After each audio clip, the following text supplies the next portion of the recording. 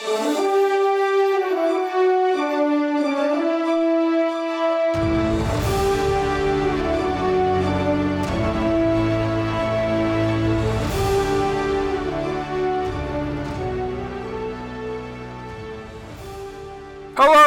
and welcome back to Archives of Fabella Daily, the podcast with Olympians in a magical world. Today is January 19th, equal to Capricorn 29th.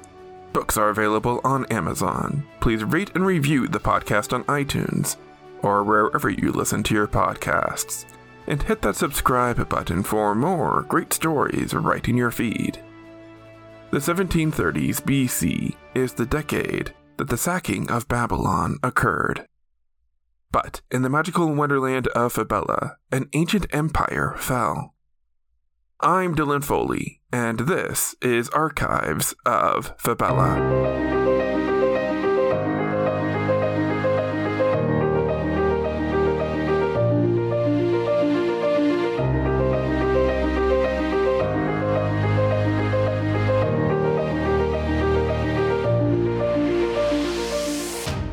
Beyond our world, there is love. Beyond our world, there is war.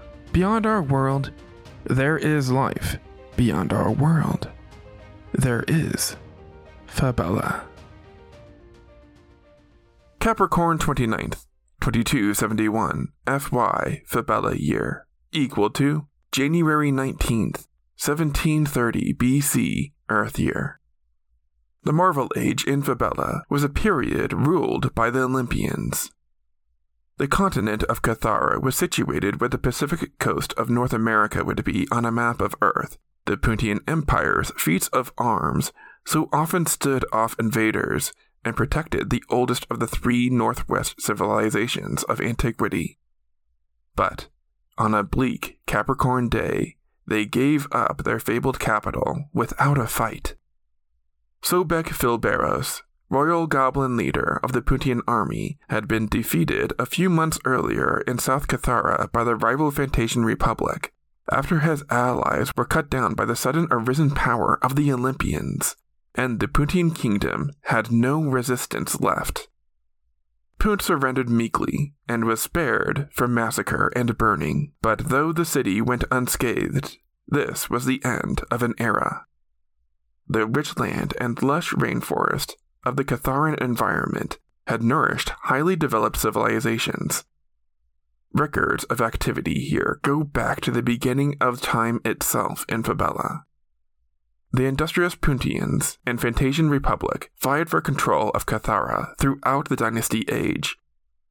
Eventually, Zeus, king of the Olympians, led the Fantasian Republic in bringing the Puntian Empire to its knees with his cavalry and archers. The kingdom of ancient Punt was made up mostly of goblins and harpies. They had a cross-dimensional trade agreement with Egypt, a monumental feat for the period, but history remembers them as a dark empire for their worship of the 12 witches and wizards calling themselves Titans. Puntian soldiers were brave and skilled. They had battering rams, and developed early spellcasting to use out on the battlefield. Despite the Puntian army's size and skill, they were no match for the combined force of Fantasia's air force of chariots pulled by flying mounts, ground cavalry, and infantry led by the Olympians. The rise of Fantasia was so quick that Sobek Filberos of Punt initially didn't consider them a threat. By the time Filberos was forced to acknowledge Fantasia, their military might had grown to be a significant rival to Punt.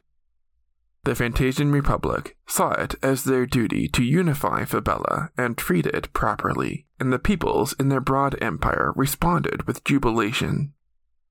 The Fantasian Republic gained immediate control of the Catharan continent and went on to be the oldest nation in the world by the time it ultimately fell to ruin in the year 6025.